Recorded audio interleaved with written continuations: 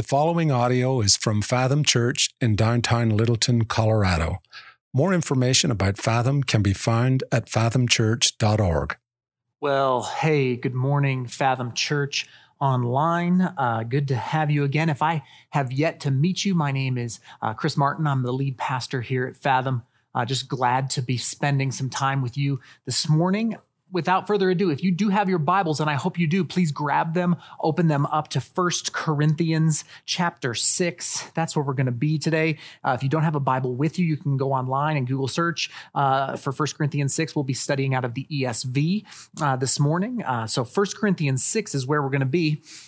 This is the 15th week in this 1 Corinthians series, and we're going to finish up chapter 6 today. So you can kind of imagine how long this is going to take us to get through this whole book. But in chapters 6 and the next chapter, chapter 7, we're going to be talking for the next few weeks about sex, and specifically today, sexual sin. And so I set that out in the email. Hope you've got some, earmuffs on your kids or whatever you've kind of processed through. But sexual sin, let me just right off the bat say this. It can bring with it, as we talk about sexual sin, a lot of guilt and shame.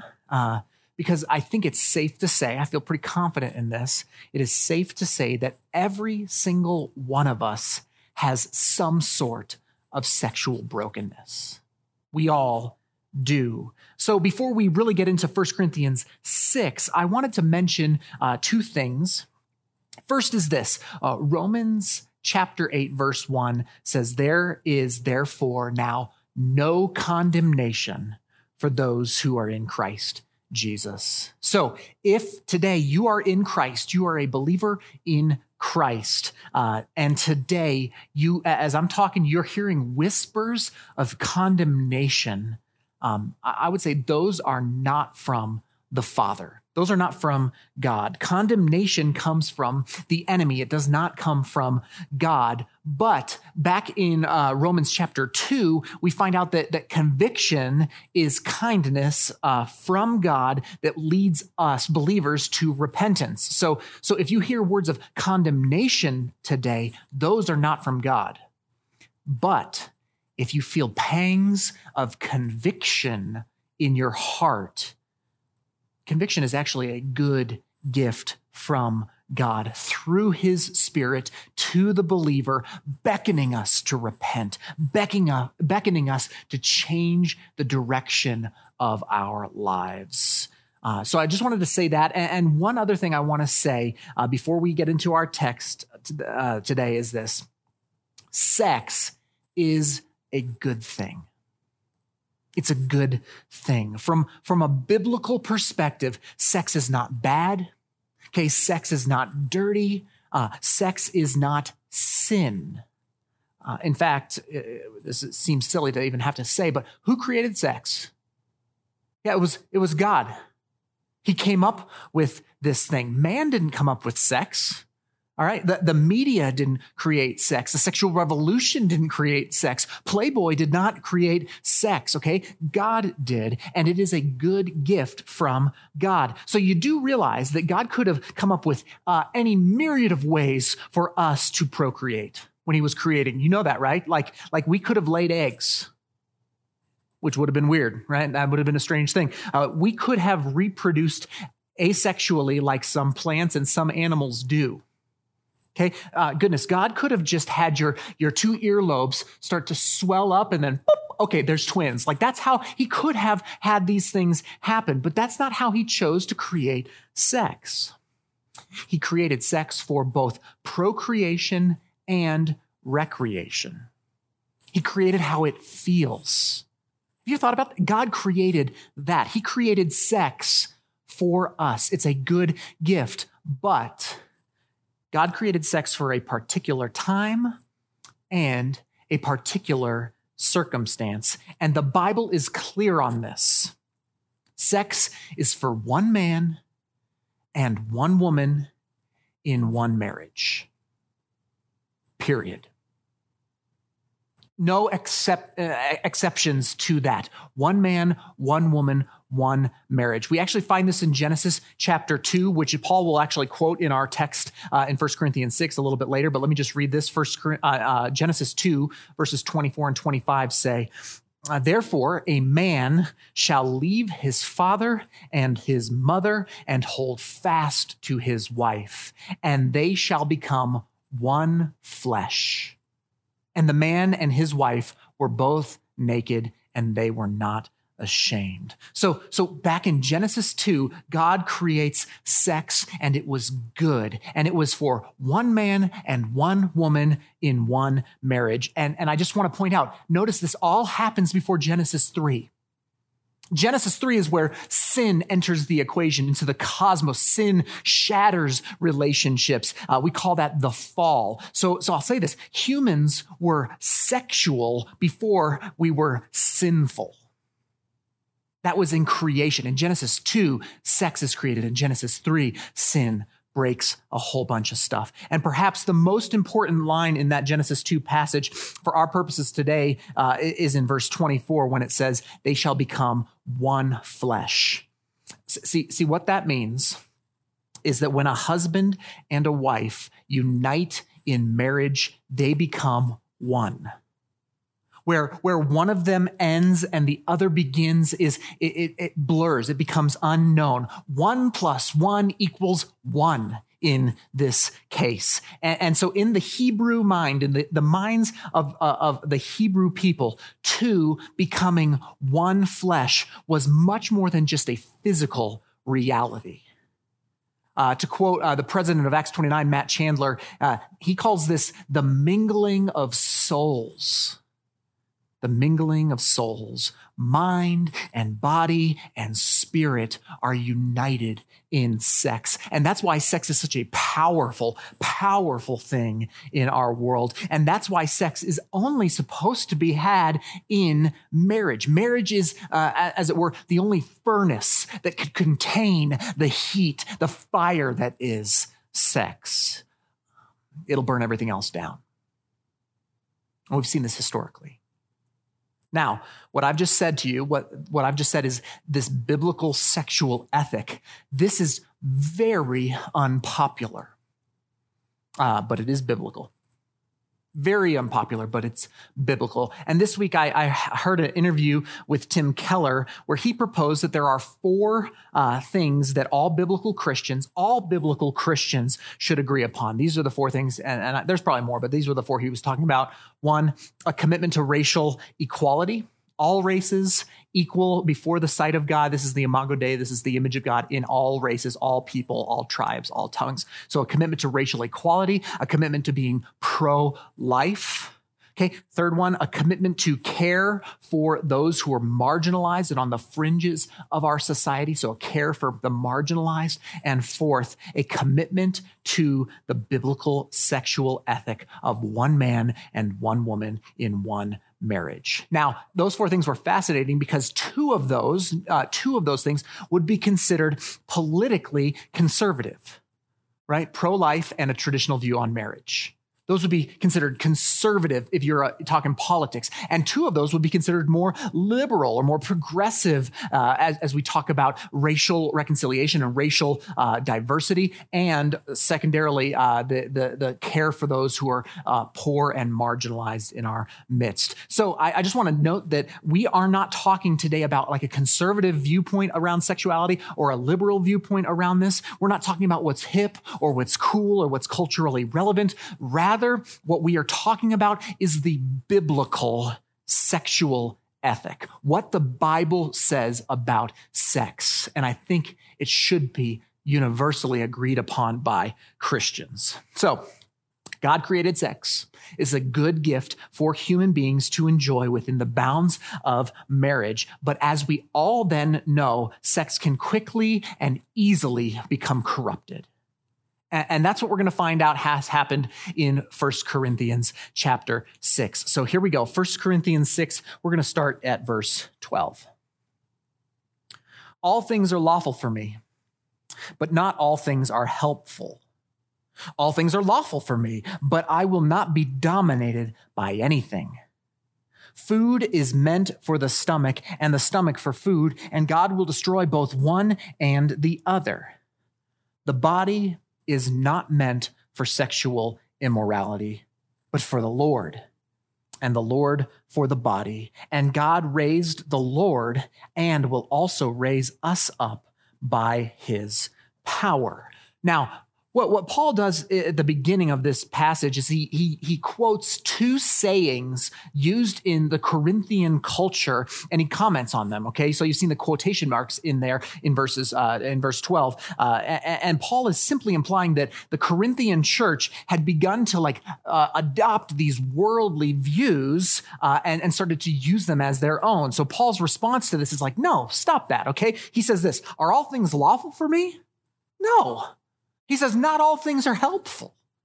Are all things lawful for me? No, I will not be dominated by anything. So the problem that the Corinthians were facing is a problem a lot of Christians today face. And this is what I'll call the licentious attitude of, hey, I'm saved, so I can just do whatever I want. Well, maybe not whatever I want, but certainly there's some things that God's okay with. Like, I'm saved, so God's going to forgive me. Like, I'm saved, so God's got to do that. I'm saved, so I'm free. I have license. I have liberty. But Paul's like, hey, no. You are not free to sin. You are freed from sin. You're not free to sin.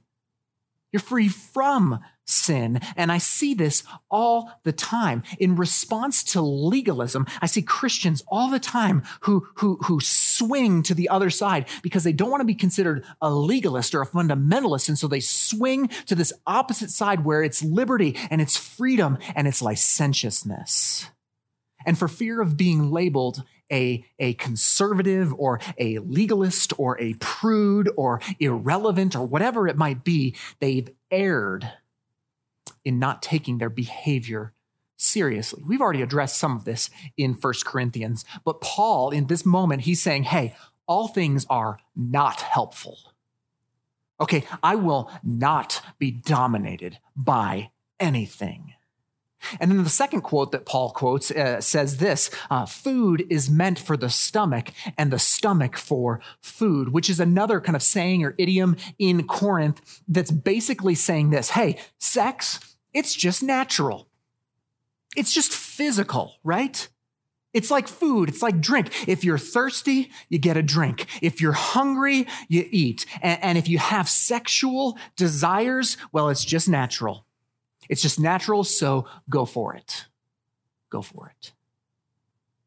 And this thought was largely built on the Greek philosophical framework of the time called dualism. We call it dualism. It was kind of taught by some of the scholars from before this time, a guy like Plato, Socrates, Aristotle. But Plato kind of was the one who framed this thing up the most. And it believed, that dualism believes that the material world, everything that we can feel and see and sense, the material world, including sex, was just physical.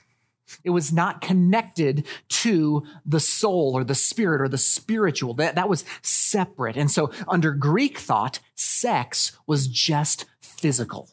Okay? It's not spiritual at all. It was just physical, like food for the stomach. And hear me, our culture today, even Christians in our culture is heavily influenced by Plato, by Platonic thought. And goodness, Christians sometimes believe more like Plato than they do like Paul. All the time. You ever hear stuff like that? Yeah. Some stuff is spiritual. Yeah, I agree with that. But some stuff's not. Eating, drinking, like God doesn't care about that stuff. What God cares about is my heart. He cares about my spirit. He doesn't care about my physical stuff as much. You ever hear stuff like that? You ever believe stuff like that? Paul was a Hebrew.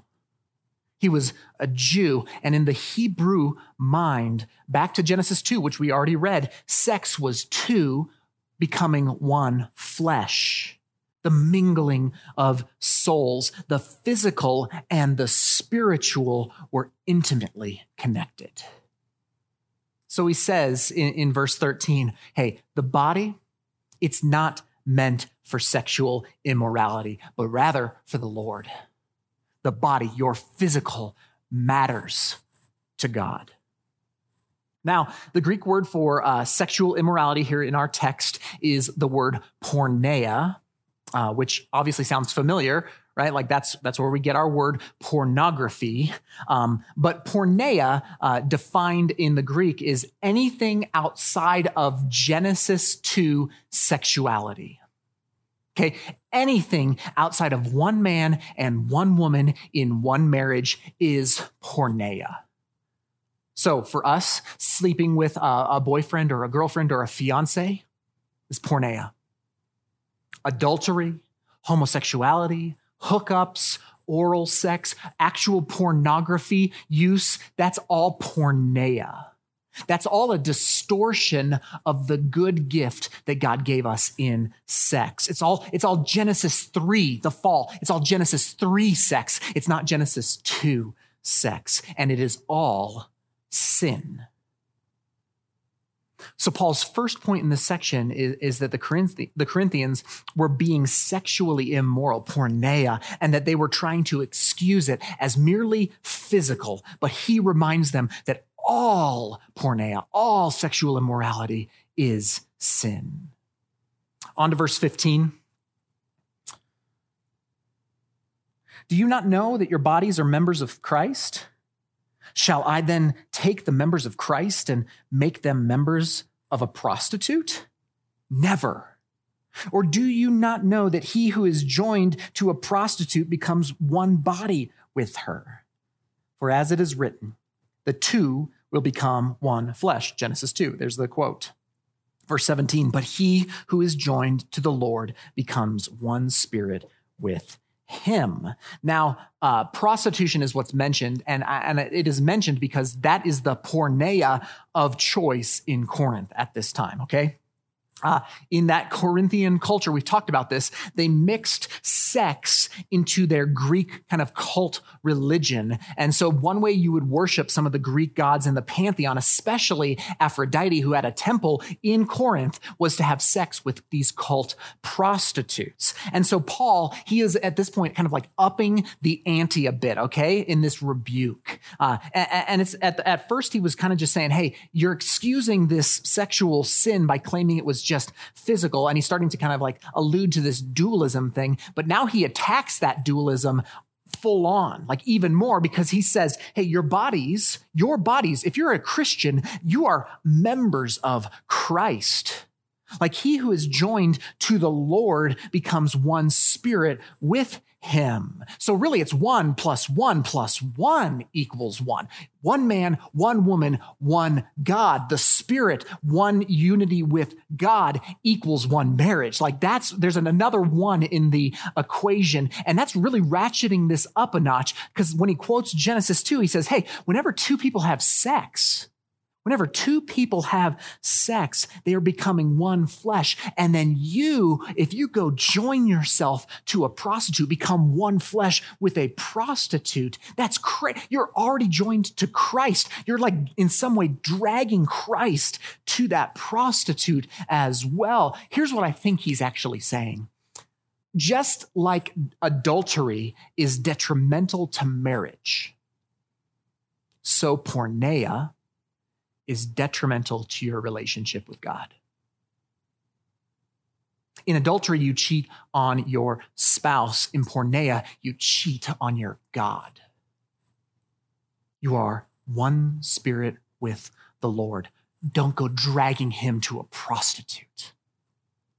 So Paul is just like hammering that this is unbiblical to separate the physical from the spiritual. Dualism is not a biblical philosophy. And you see, so many people think that we today are in this state of enlightenment, like this enlightenment over the view of sex, that we are just kind of above that somehow in our modern, enlightened framework, that we just have a higher view of sex than these Old and New Testament people.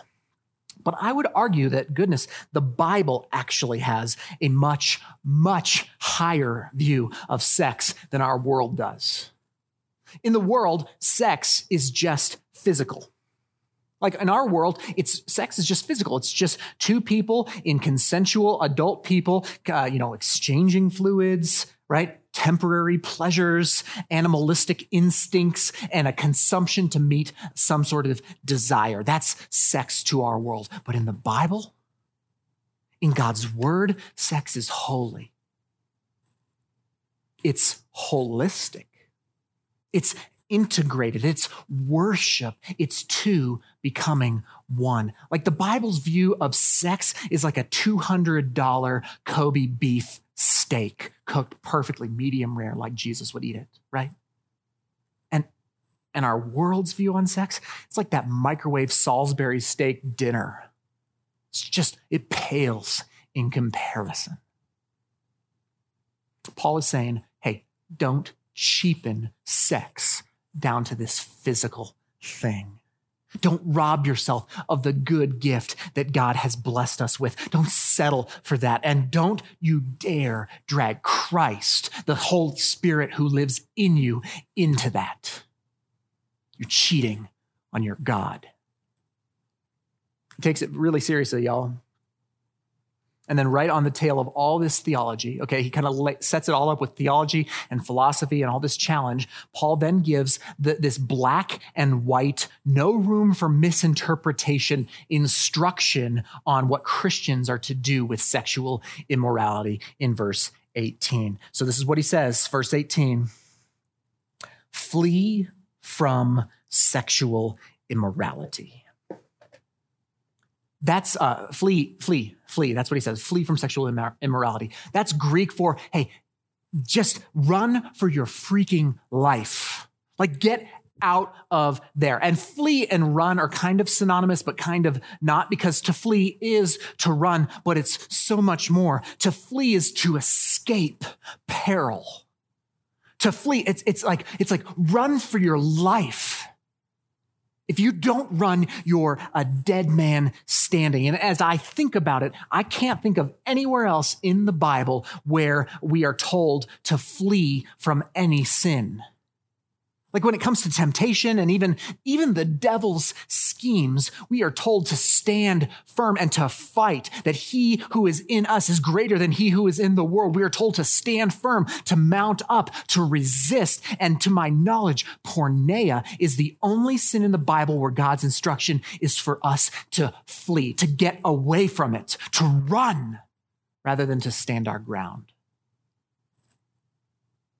Some of the scholars I read this week think that Paul is probably alluding to the story of Joseph and Potiphar's wife from Genesis 39, which we preached on a couple years ago. But it's where this young, attractive slave, Joseph, had a coat at one point that was technicolored, if you follow that. But listen, he was enslaved. He was working in a house under the man named Potiphar, and he's being kind of pursued by this like rather randy, desperate housewife-esque Potiphar's wife, who, by the way, is never given a name in the text because I think she's like an allegory for Potiphar's wives throughout history, for this temptress, as we will see. But Joseph at one point finds himself alone with her in the house, and she thrusts herself upon him. He flees.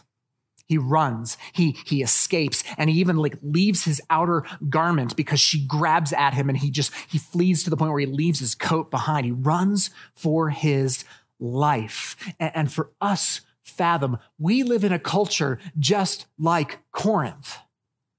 And God's call to the Corinthian church is the same call that he extends to us. Flee sexual immorality.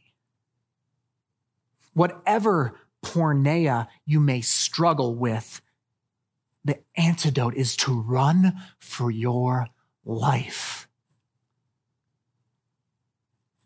But a lot of times we don't flee. I've said this before. We don't flee, but we flirt. We flirt with sexual immorality, and we justify it. We justify it to ourselves and to others. We say things like this: it was just lunch. Oh, he's just my work buddy. He understands me. Okay, he laughs at my jokes. He's just like my work husband. Listen, it was just a text. Hey, we were friends back in college, and like I haven't talked to her in a long time, so we're just going to catch up on Facebook. There's no harm. Or we'll say things like this. Hey, it's just a picture. It's just a video. It's just a magazine. It's just a website. They're not real. Hey, listen, some of y'all, you need to delete Potiphar's wife from your phone. Some of you need to stop watching videos of Potiphar's wife on the internet. Some of you need to block Potiphar's wife from your social media. Some of you need to stop going to the gym when you know Potiphar's wife will be there. And I don't know what the equivalent of Potiphar's wife is for gals. I mean, maybe it's Potiphar himself. I'm not sure, whatever it is. But the message is the same. Hey, whether you're male or female, if you struggle with porneia, get out of there. Flee. Stop flirting. Run away. Get as far away as you possibly can. See, even Jesus, when he teaches on this in the Sermon on the Mount, he teaches on lust. And he says, hey, take whatever drastic measure necessary. If it's your eye that's causing you to sin, rip that thing out and throw it away. If it's your hand that's causing you to sin, cut off your hand. It's better to not have a hand than to be in the clutches of this sin. So here's how I would describe that to us. Listen, if your phone causes you to sin, get a dumber phone.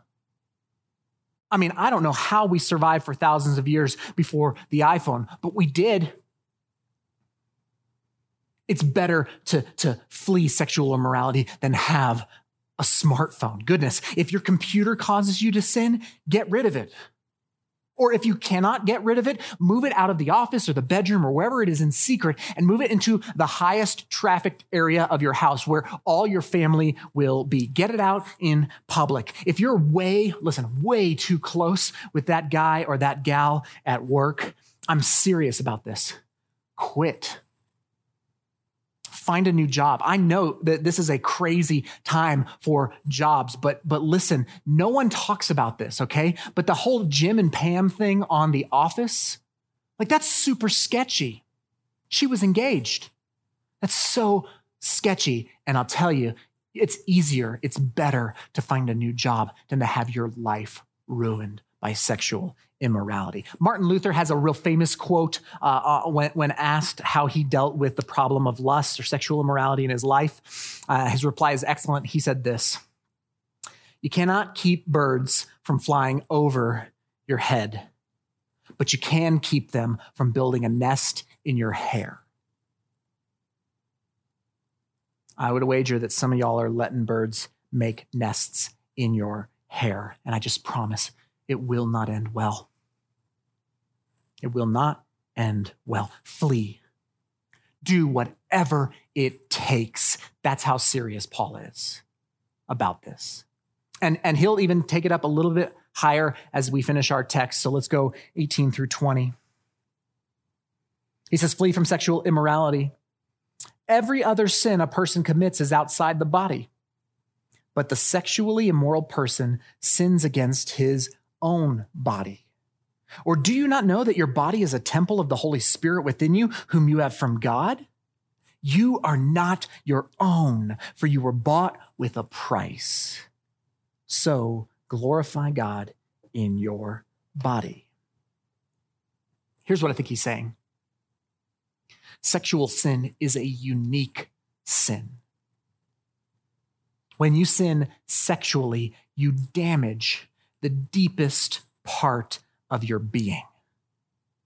Why? Because what we've talked about, sex is meant to be a union between a husband and a wife, a mingling of souls, two becoming one, that sort of one flesh thing. And that puts sexual sin into a category of its own. You sin against, as Paul said, your own body, the very place that the Holy Spirit resides. Now, what does it mean when he says you sin against your own body? Because it seems to me that there are other ways to sin against my own body. But let me put it like this. I think this makes sense. If I were to sin with alcohol, just got drunk, got plastered, I'm not becoming one flesh with Jack Daniels, right? I mean, if I were to sin with food, the sin of gluttony, okay, I would not become one flesh with my Chipotle burrito. It's just different. Sexual sin is a unique sin. And now, hear me, I personally know this all too well. Because just like I said at the beginning, we all have sexual brokenness. I have sexual brokenness. And of all my sin, of all of my sin that I've committed in my life, and listen, there's plenty, there's heap loads of that to get through. But of all my sins, my sexual sin is just in a different category. I mean, it just is. Like I can get over other things easier than I can get over sexual sin in my life. And listen, if I could go back and change one thing in my entire life, I would go back to every single moment where I sinned sexually, and I would change every single one of those circumstances. Like all the other stuff I had done, my sin, it bothers me. But sexual sin, it just bothers me at a whole different level. And somehow the ghosts from my sexual sin can still affect me to this day. Why is this so important? Why is this so important? Because sexual sin is unlike any other sin we can commit. Now, as we close up in this passage, there are really only two imperatives, like two instructions for us in this text. And the first one we covered in depth, flee sexual immorality. That's the first imperative. But the second is at the very end of the passage, and it says, glorify God in your body. Flee sexual temptation or flee sexual immorality and glorify God in your body. And I think that second imperative is important because it will never be enough to simply run from sexual sin. Because as you run from sin, you must run to something. And that's what I think he means in glorify God with your body. You run from sexual immorality and you run to God. And the good news of the gospel is right there in the text, is that you're not your own. You were bought with a price. When you run from your sexual sin and you turn towards your heavenly Father, you will run into his forgiveness, the forgiveness that God has for you. Remember back to what we talked about at the very beginning in Romans 8. There is therefore now no condemnation for those who are in Christ Jesus. So listen, if you today, this morning, are caught in sexual sin, I'm just pleading with you. I'm inviting you, come back to the place of mercy found in Christ. There's no condemnation for you. If you're feeling that conviction, turn, flee, run into the open arms of your Father who welcomes you back as a son. Now, hear me. If you are defiant in your sexual sin, all things are lawful for me. I'm just warning you, you're playing with fire. You are playing with a dangerous, hot fire. But if you are battered and you're broken and you're weary over your sexual immorality, listen, Jesus welcomes you and will make you new. Church, flee sexual temptation. And as you run from it, you will find yourself running towards a God who is there and who is for you. He is the only one to run to glorify. And listen, we don't have time for this morning, but if you need help with this, please reach out to us this week. If you're under the burden of sexual sin, it would be our great joy to walk with you towards sexual purity. Honor Christ with your sexuality. Let me pray for us this morning.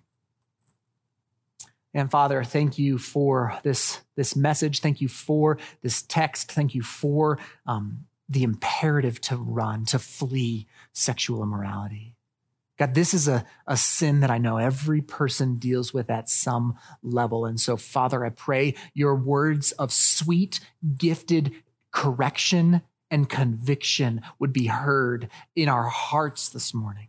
God, call us away from our sin. Call us to be more like you. Call us to run from and to run to your open arms today. I pray for boldness, for courage to put to death these sins in our lives. Lord, we love you. We bless you today in the name of Jesus and by the power of the Holy Spirit.